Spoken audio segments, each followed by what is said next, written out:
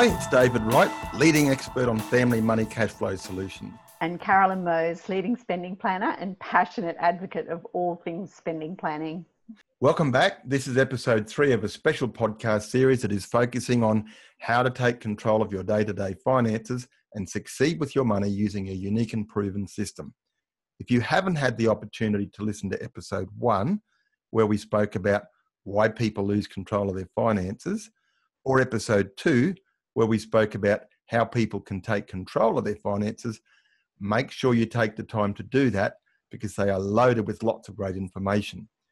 And to get access to more of our podcasts, go to spendingplannersinstitute.com/podcast. There are also a number of resources that you can access from that link as you continue your journey to taking control of your day-to-day finances and having success with your money. And don't forget our bonus episode, Why Budgeting Sucks and Spending Planning is the only unique and proven solution to everyday money challenges. Yep, you really need to listen to that one because it's breakthrough information that you won't get anywhere else. That episode explains in detail the principles behind spending planning, and it'll help you to get really clear on why all those budgeting apps and systems that you might have tried in the past are next to useless if you really do want to take control of your money.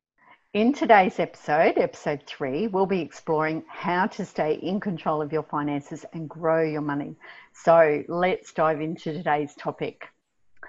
Just imagine if your fairy godmother came along and waved her magic wand and wiped away all of your debt. Where do you think you could be in 12 months' time? Would you have taken on more debt, or would you have taken the opportunity to never go back there again and instead create a new debt-free lifestyle for you and your family? That sounds awesome. Where do I find one of these fairy godmothers? I think I want one. I'll just go and borrow a whole lot of money and then let her wipe away the debt. I can go and just keep on repeating that process over and over. It sounds great. It'd be nice to have a fairy godmother, wouldn't it, David? It would be. I think you've got some statistics that say that debt's really a problem and we all probably need a fairy godmother, Carolyn. Yes, I do. And yes, it would be good if it was so easy. David, 1 in 6 people are currently struggling under a mountain of credit card debt, and the statistics show that that debt may never be repaid. I'm sure that every one of those people would love to have a magic wand or some other solution to their debt problem. I know in our last podcast, we talked about the simple 8-step process that we use for solving everyday money problems and getting out of debt. But let's just imagine for today that you were lucky enough to have your fairy godmother come along and pay you a visit and you're now debt-free. Yeah, or they followed our 8 steps from last time. Yep. Well, absolutely, yep. So my question for you today is simply this. Now that you're debt-free, how do you avoid going back there in the future?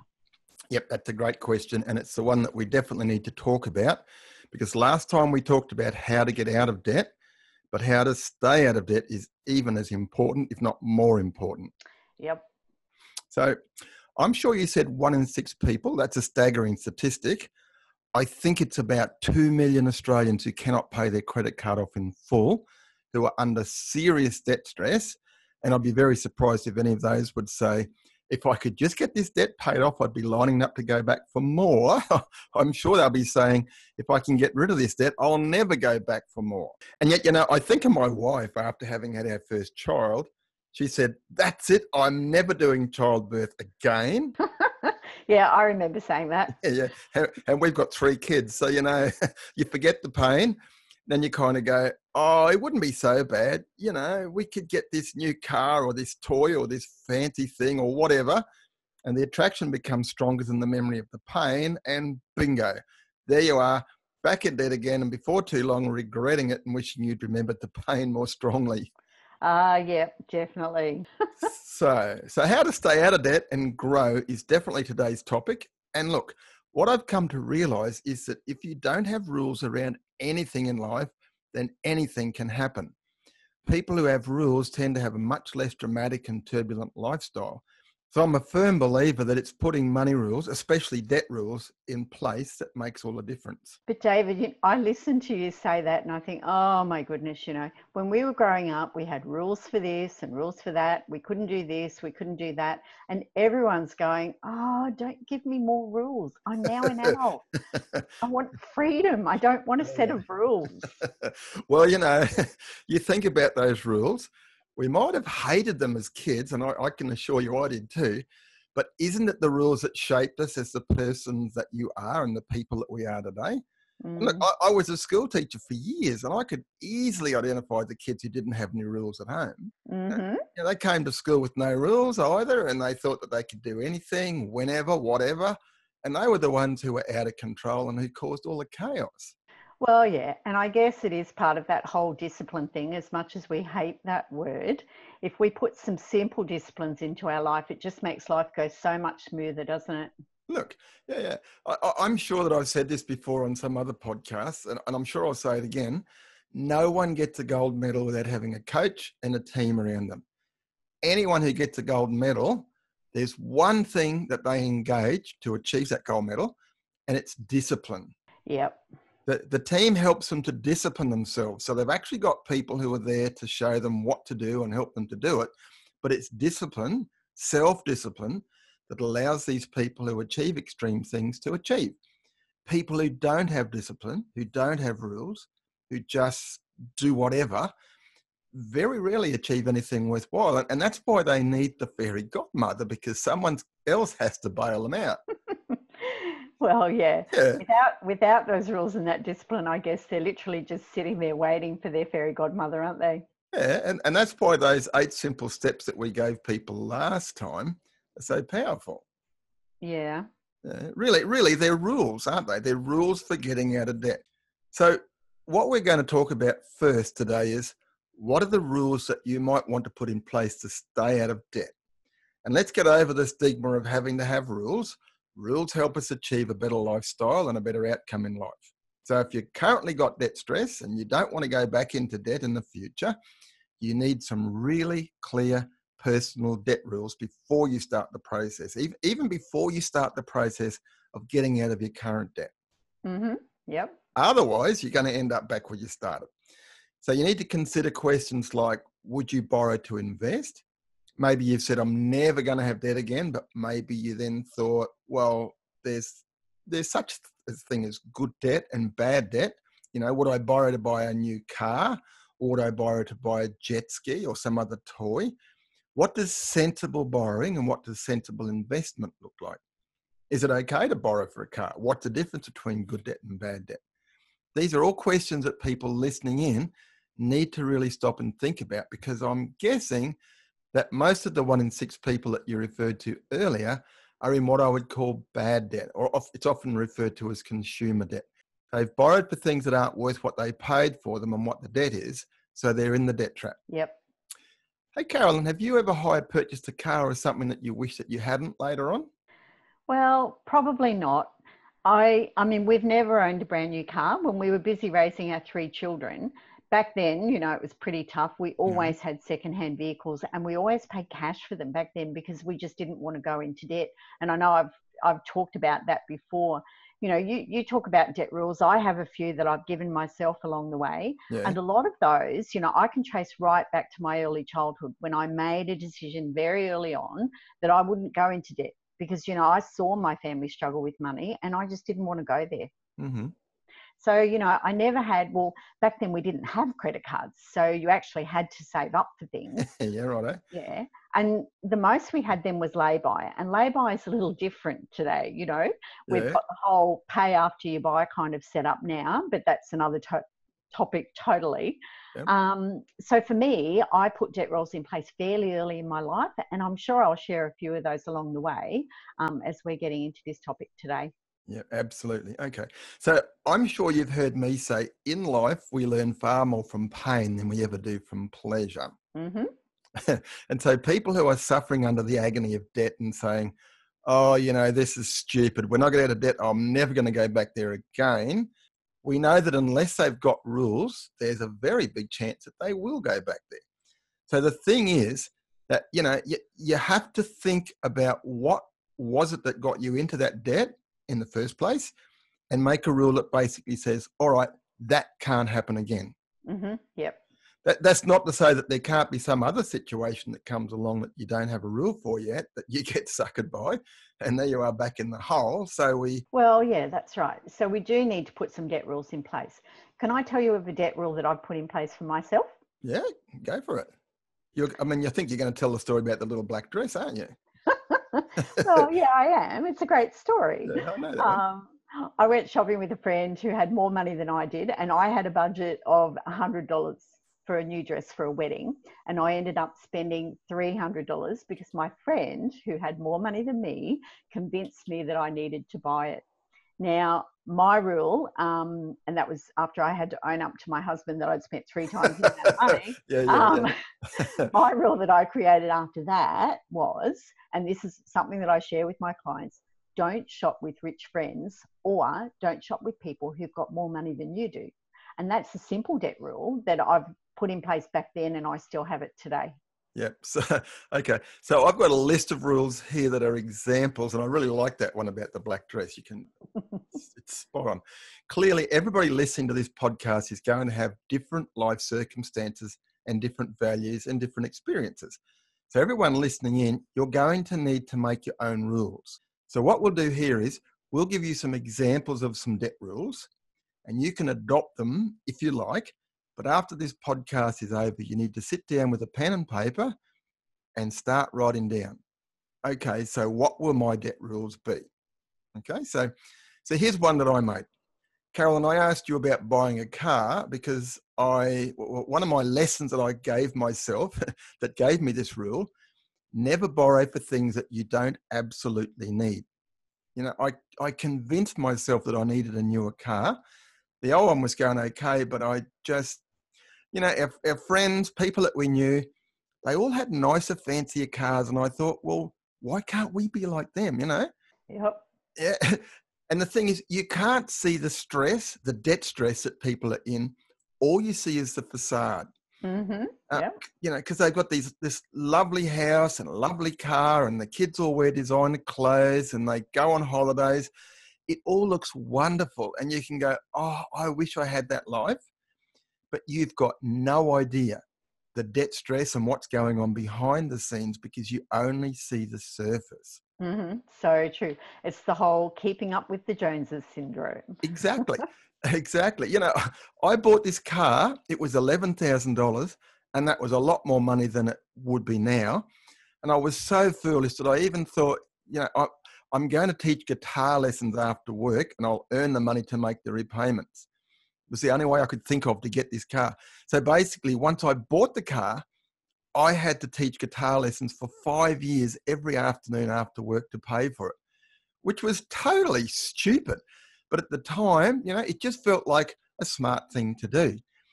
But when I started feeling like, oh, I wish I hadn't done this, and I thought I'm going to sell the car, what I discovered was that the car wasn't worth the amount of debt that I had. Mm-hmm. Yep. So because the car had lost value faster than I was paying off the loan. And a lot of the people listening in today would know exactly what I'm talking about here. So my first rule is never borrow for things you don't absolutely need. So, you need a house, but you don't need a mansion. You need a car, but you don't need a Rolls Royce. Holidays, I've got here on my list. You don't need a holiday that's paid for by debt. I mean, you probably feel like you need a holiday, but you don't need a holiday that's paid for by debt. It's so hard to get up in the morning thinking, oh, I've got to go to work to pay for the holiday that we had last year. The thrill of the holiday is long gone, but the debt is still there. Yep. And I'm just going to say, David, that's a real biggie. It really is. I've even had clients where they've said to me, I really need this holiday. I deserve it. I've worked really hard this year and we can't quite afford it, but we're just going to go and put it on the credit card because we really need this. And and the number of my clients that do that, and you're right, because a couple of months down the track, they're like, oh my goodness, I'm still paying off that holiday. I can't even remember it now, Yeah, I got all the photos, but who looks at the photos anyway? Yeah, that's right. That's right. So here's the rule. The rule that I made after the mistake of buying that car because everybody else had one. because I realized that the car lost value faster than I could pay off the loan. And then I was stuck between the rock and a hard place, because if I sold the car, I had to find the difference between what I got for the car and what I owed on the car loan. So the rule is, if you really, really, really want to buy some consumer item that you know the moment you drive it out of the car yard or you walk out of the shop door, it's not worth what you paid for it. Because if you try to sell that bright, shiny object on eBay or Gumtree or somewhere else, because you suddenly realize, oh my goodness, I shouldn't have bought this thing, I've got to get rid of it. Mm-hmm. Yep. Yeah. No one is going to give you full price or even close to what you paid for it. It just lost value the moment you walked out the door. So the rule was, you've got to save up 50%. Right. Yep. So if you've got 50%, you can borrow the other 50%, because you're pretty sure that if, even if it's a week after you bought it, you think, oh, I shouldn't have done that. You can usually sell something for half of what you paid for it, especially if it's only a week old. So that way you've got an escape route if you really need one. And that was how I got my rule. That was the rule that I made. So your rule was to just save up the whole lot. And it was possibly a little bit easier back then because cars weren't quite so expensive, or we just chose to buy cheaper ones that we could afford. So here's another rule. Don't borrow for big ticket items if you can pay cash, even if you feel like it makes sense to keep the money in an offset account. This is something that you and I were talking about earlier before we came on the call, Carolyn. And I know we had a bit of a difference of opinion on that, David, because we've used the 40-month interest-free or whatever it might be thing, because I thought, well, that money's better sitting in my offset account rather than sitting in somebody else's pocket. So I've chosen to pay that monthly amount knowing that I'm going to get it paid off well and truly before that 40 months. But then you've got another side to that story, haven't you? Yep, I do. Well, what you said sounds smart, and I've done that too. But I actually had an accountant suggested to me that I should buy a car. So he basically said, go and buy a car. And I had the money to pay cash for it. And he said, but if you borrow the money, you can claim the interest on the loan, because it was a business car. For a business purchase, you can claim the interest as a tax deduction. So I thought, okay, that's a great idea. So I didn't pay cash, I borrowed the money. But then life changed and the money disappeared much faster than I thought it would. And suddenly I've got this car on hire purchase. Great idea, says the accountant. You can claim the interest. But suddenly here we are struggling to meet the repayments, and the money that I could have paid cash for the car with was gone. And once again, this is a different car than the other one. I was stuck between a rock and a hard place. So that was the second fancy car I regretted buying. So if that situation ever came up again, I would just buy the car with cash. And, I know, David, from working with my clients, that life can change so rapidly. I've had clients who've had full-time jobs, then all of a sudden there's been a downturn in that particular industry. And I know one of my clients is a construction worker, and construction workers at the moment, they're really struggling because we've got a downturn in that trade, especially in the big cities where there's just been too much construction. So, some of these guys are being laid off, and some are losing their Saturday work, which was overtime. They're losing $500 or $600 a week. And all of a sudden, they can't afford to pay the mortgage or the car loan repayment. So this is what we talked about back in episode 1. So we said, you're right, life is so changeable that we don't want to put ourselves in the position where that could happen. Absolutely. You always want to think about what else could happen, don't you? And if it happens, then, are you going to be in a situation where you regret making the choices that you've made? A lot of money experts will say that you should save up 3 months worth of income and put that into an account where you've got easy access to it. Because if life changes in an instant and you lose your job, you get sick, you can't work or whatever, you've got 3 months to sort out the problem. Mm-hmm. Yep. And it's much better than living just one payday away from bankruptcy. Absolutely. That doesn't really sound like a debt rule to me, though. It's probably more like a life rule for financial well-being. Well, yeah, I think you're right. It should definitely be a life rule. You need to save up that buffer, emergency fund, and just have it sitting there just in case. So what other debt rules have we got, David? Okay.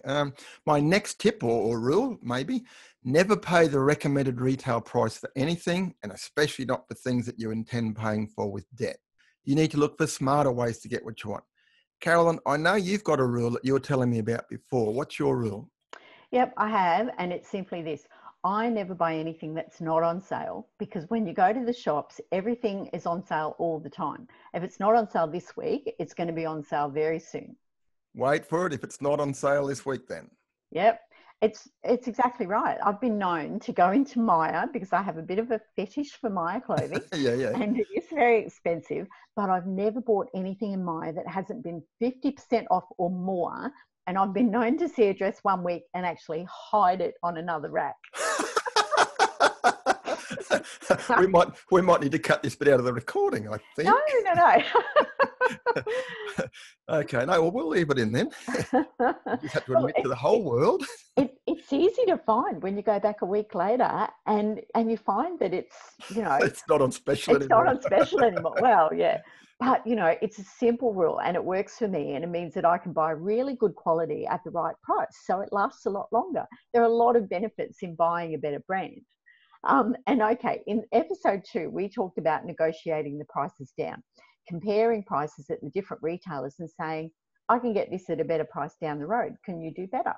And you know what I said before about saving up half the price of any consumer items you might want to buy before using finance? Mm-hmm. If you're totally committed to buying something and you can get it at half price, you just save yourself from having to save the deposit if you're using that rule. Mind you, if you can get a 50% discount from a retailer, you're probably still going to find it's not super easy to sell it at that buy price if you do need to sell it. But you'd have to be a lot safer if it did come down to that, wouldn't it? Well, yeah, that's right. Exactly. Yeah. So that's a great tip. Shop around, twist the salesman's arm, haggle, don't pay full price. Hey, here's another shopping tip I just remembered. If you know you're not that good at haggling and negotiating, if you've got a friend who is good at that, get them to go shopping and they can do the haggling for you. Funny thing, most people would be better at haggling for somebody else than they ever would be for haggling for themselves. And that will stop you from getting upsold to as well. Your friend will be shopping for exactly what you told them and not letting emotions get in the way like they may well have if it was you doing the shopping. Mm-hmm. David, I'm not sure if you told me this idea, if I read it somewhere, but if you write down your criteria for a new car and you actually give that criteria to a friend and say, you go and shop for me, it takes the emotion out of that purchase. Yeah, I think that was me. I've been saying that for years.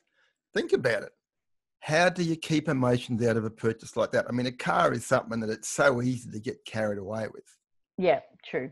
Yeah, you just need to leave emotions behind, and it's pretty much impossible to do that when you're looking at something like a car. So get someone else to do it for you.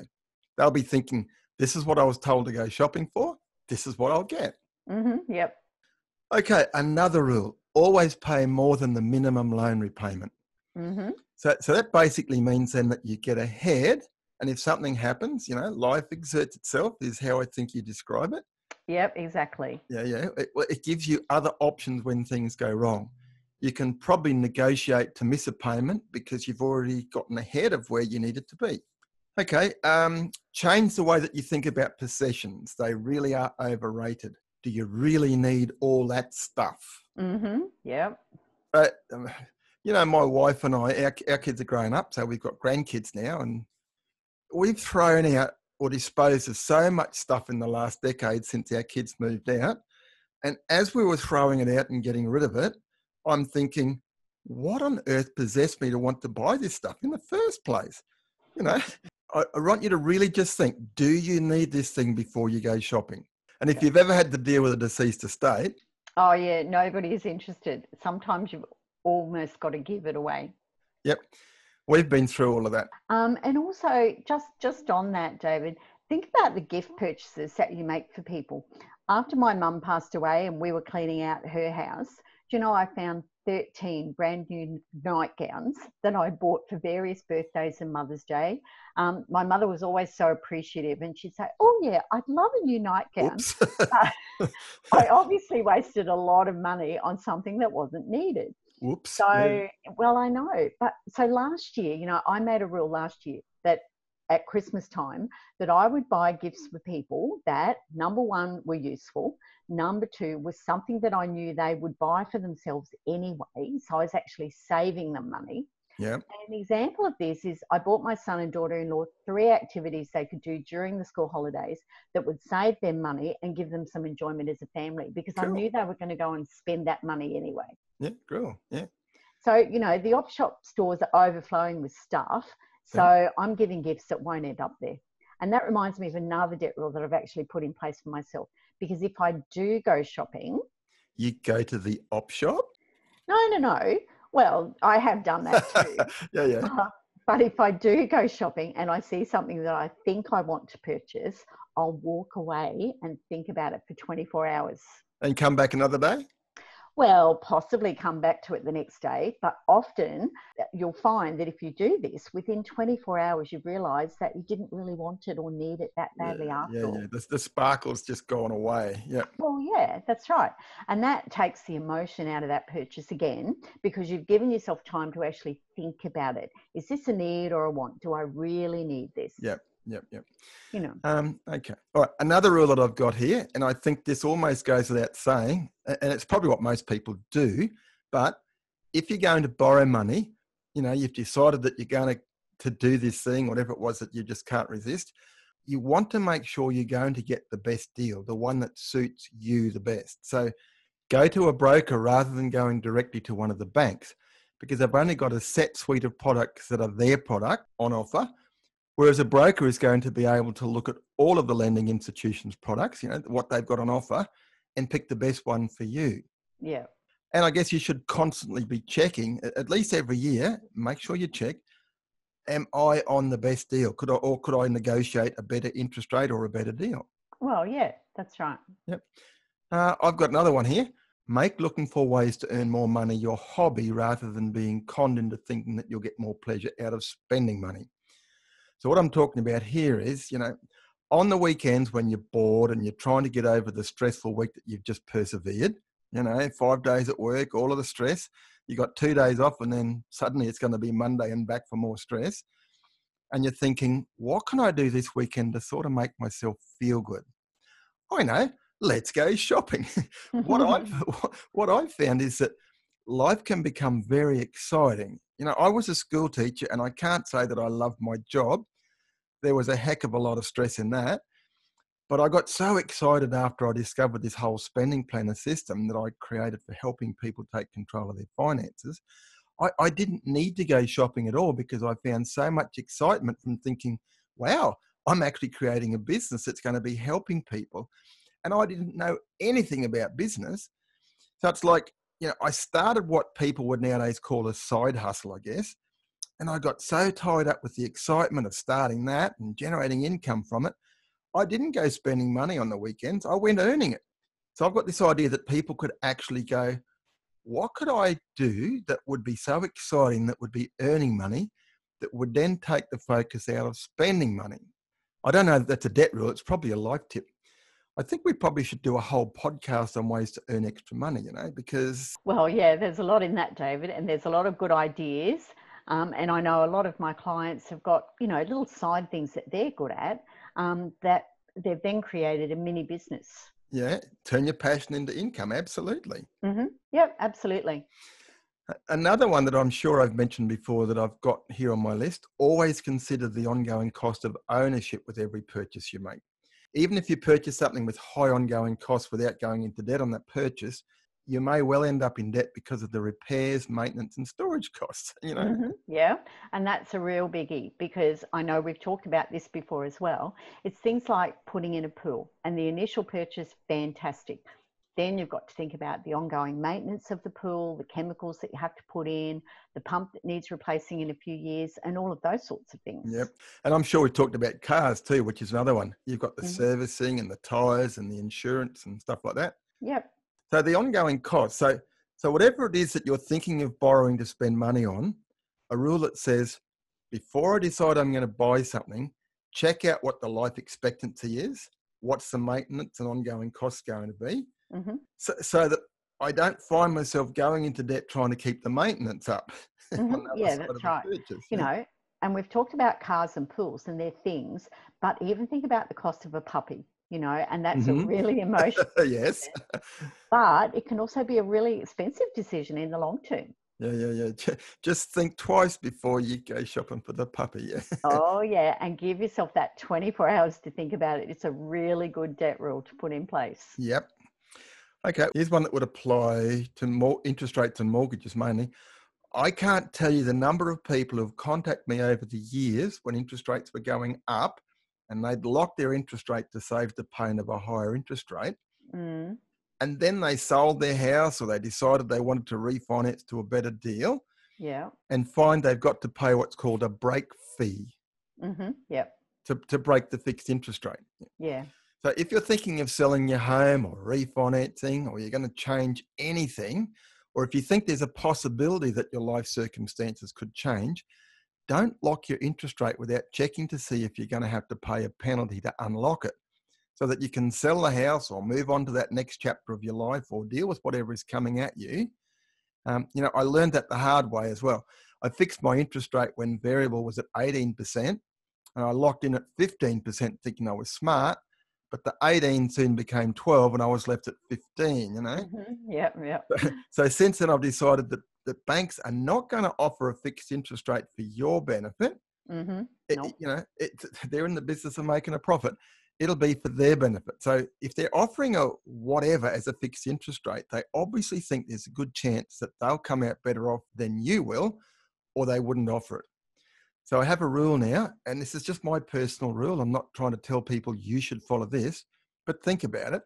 My rule is I'll never fix an interest rate because I've always been better off by not fixing. So yeah, that's just a rule. Make sure you are really clear on the difference between good debt and bad debt before considering borrowing any money at all. Yep. We probably should have talked about this one sooner, Carolyn, but we've arrived here. Some of the people listening in might be thinking, what do you mean? Yeah. I hate all debt and I'm in so much debt, I can't imagine debt being good. Yeah. How can debt be good? Have you, well, you know all about this. Have you got a definition for good debt and bad debt? Well, yes, I do. And it's very simple, Good debt is debt that can actually lead to more wealth, okay? And bad debt leads to less wealth. So think about your home as your prime example. You buy a home, you take out a mortgage, you keep that home for long enough for it to increase in value. You sell that home, you've created some wealth, right? Mm-hmm. So bad debt, obviously things like credit card debt, consumer debt, borrowing to buy things that lose value. Absolutely. And that 1 in 6 people that you referred to earlier would be suffering from having bad debt. Bad debt, absolutely. Yep. I can think of plenty of people who have taken on what they thought was good debt. They buy the investment property, but it's negatively geared. And then the property market falls and suddenly what they thought was good debt turned out to be bad debt after all. So think twice about the advice that people might be giving you for creating wealth, because not all wealth gurus are actually wealth gurus. Yeah, well, that's right. And it's really important, David. That's a whole other topic as well. But owning an investment property, and I know this from personal experience, it can be a very expensive exercise, and it's not always beneficial to you as the owner of the investment property. So as I said, there's a whole other topic of conversation we can do about that. But because we're about to run out of time, where do we go from here? What do we do? Yeah, well, we've thrown a few ideas in the hat, but anybody listening basically, and especially if they're currently under a bit of debt stress, they need to listen to the last podcast with that 8 steps for getting out of debt. Now, your fairy godmother probably isn't going to appear. No. Yeah. So you need to make rules. You have to stop, sit down with the other half and okay, so this is where we're at in life. This is what brought us here. These are the things that happened in the past that we do not want to have happen again. So what are the rules that we should put in place that say, when this happens, we won't do that. Instead, we'll do this. And then think about, okay, what are the things that haven't happened to us in our life yet that could happen? And really, you need to sort of think about your friends, family members, other people you've read about that you've seen on the news who've gotten themselves into deep doo-doo, shall we say. Yep. What happened to them and what rules could we put in place that would mean that that won't happen to us? That's why we've been throwing a few of these ideas in the hat today that sort of get people to think about their debt rule and put them on paper, laminate them, put them somewhere where you're going to see them and stick to them. And if you ever consider breaking them, go and get some expert advice from somebody else to say, we've had this rule for a while, but we're thinking you're doing such and such. Why should we and why shouldn't we? And whenever you do make these decisions, you should have a bit of paper with the pros and cons columns and put the pluses and minuses down before you make any of these decisions. Mm-hmm. And that in itself is almost a rule, isn't it? Looking at the pros and cons and weighing up the decision. Yeah. So now that we've talked about some sample rules, it's time to make your own for those people listening in. Think about what debt you would be prepared to take on when you've paid off your current loans and the reasons why, and write your rules down. Once you have them clearly defined, type up a nice, neat copy and have it laminated and put it somewhere that you're going to see it regularly. Okay, so now we've got some clear debt rules in place. How do we grow our money? Okay. Well, first of all, you should be setting goals. When you think about it, it's pretty clear that setting goals is not only important, I would say it's essential. Because, how can you get what you want in life if what you want is a moving target or a nondescript thing? I sell a book by a wealth coach by the name of Bodo Schaefer, and in it he talks about goals and how important it is to set them and how important it is for them to be really specific. He says life is a bit like a mail order company. You receive exactly what you order. It's no good just saying, I'd like lots of money one day. And to make his point, he uses this analogy, and I really love this one. He says, if you placed an order for something nice, what would you expect to receive in the mail? Because, you could receive just about anything. You might get a plastic bag with some rose petals in it. You might get some chocolates. You might get a photo of a mountain view. Something nice could be a million different things. You have to be really clear about what you want, or anything can turn up, and you need to define it and declare it. Once you've decided what you want, you also have a much better chance of working out how to get it.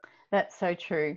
I'm working with a client at the moment, and she's really struggling with trying to reach her big goal, which for her, for them, it's their first home, and they also want to have a second child. So, and the problem is, it's really hard for her to give up the little things like Netflix and Stan and Spotify, to reach the big goals. So I suggested to her that what she needed to do was get a picture of a beautiful new home and a new baby, put it up on her fridge, and then put a date on it for when she wanted to reach that goal. So every day when she sees the photo, she's reminded that she's giving up the small things to get something that's far more important to her. Fair enough. Actually, on that, I know a lady who wants to lose weight. And so she found this photo of this beautiful model with, the shapely kind of body. And she had it enlarged and printed out. And then she cut the head off and stuck a similar sized photo of her head in its place and put the finished image on her fridge door. I saw it. It just took up the whole fridge. It was life-sized. Oh, wow. So she could see herself with her new body every time she went near the fridge. Probably made her not open the fridge door and take out the chocolate. Well, probably. Yeah. But, it's like you said, you never get what you want in life if you're not really clear on what it is you really want, and then put a date on it. Yep. So once you've got some clear goals in place, I think one of the next things you need to do is cut your expenses without cutting your lifestyle. Oh, yeah. Look, and, I've got a really great story about that, because a lot of people think, oh, if I put a budget in place or whatever, I'm not going to be able to spend money on anything. And I just go, no, you've just got to think outside the box. I've got a client and she's got 4 young children. She said one of the things she struggles most with is when it comes to the weekend and they want to take the kids somewhere, and it always seems to cost them a bucket load of money. So I said to her, next time you take the kids to the beach and you want to buy them ice creams, instead of buying 6 ice creams for, say, $24. Or more. Or more. Well, that's at $4 an ice cream, Go to the closest supermarket, buy a 2-litre tub of ice cream and 6 plastic spoons. Seriously, you can save yourself $20 because you'll only spend $4 at the supermarket. I can just see those 4 kids, one on each side of a square tub with a spoon, just going for it. Absolutely, and tell them they can eat as much as they like. So you've cut your expenses without cutting your lifestyle. So, just think outside the box. How can I have the same sort of thing, but what's the cheaper alternative to that? Yep. That sounds like common sense to me. Yeah. Okay, so then I think another priority to look at would be finding ways to increase your income. And, when I was a school teacher, I was frustrated by the need to earn more money because we just were struggling.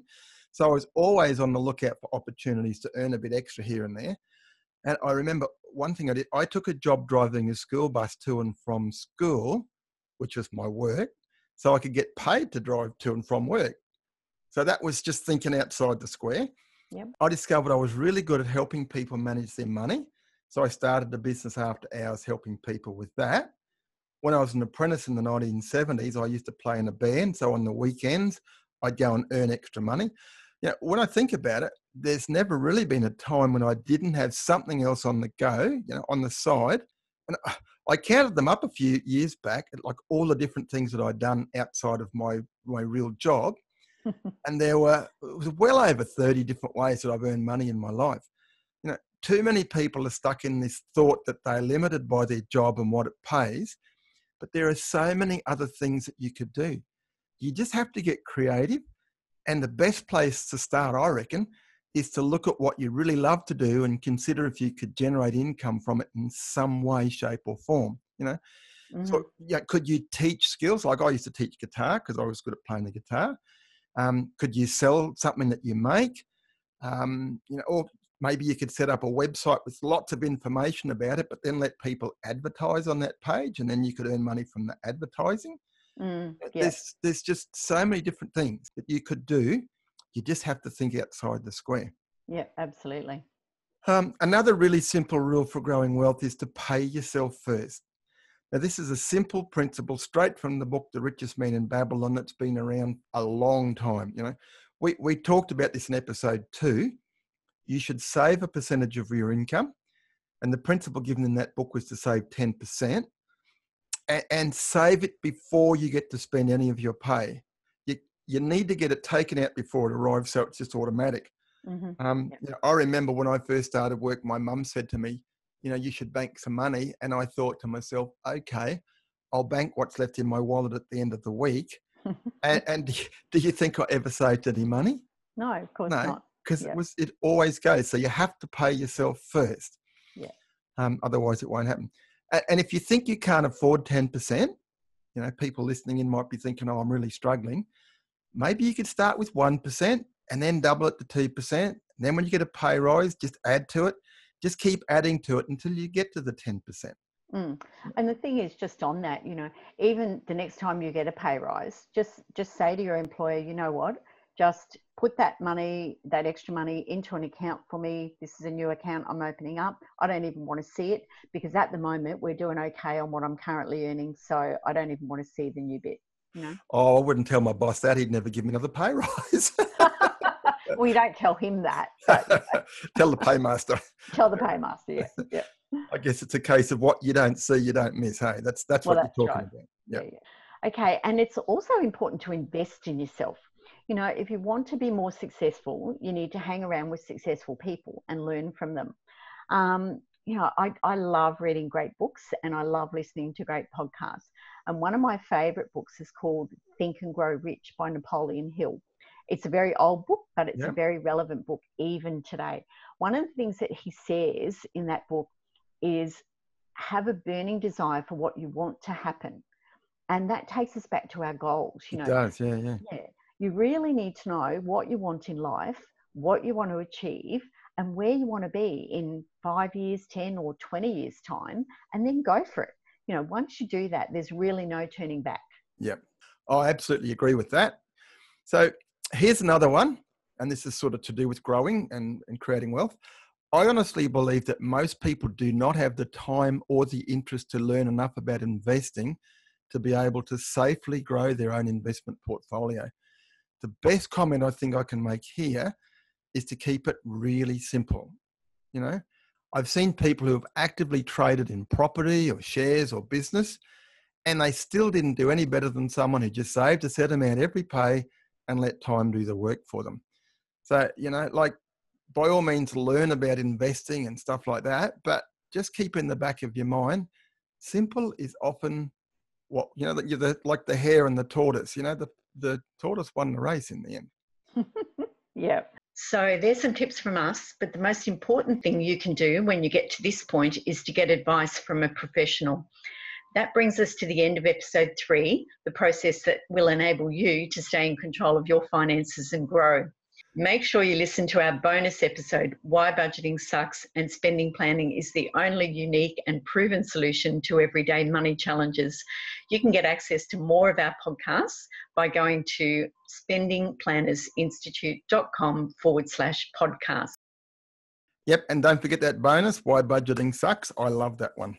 See you soon. Bye for now.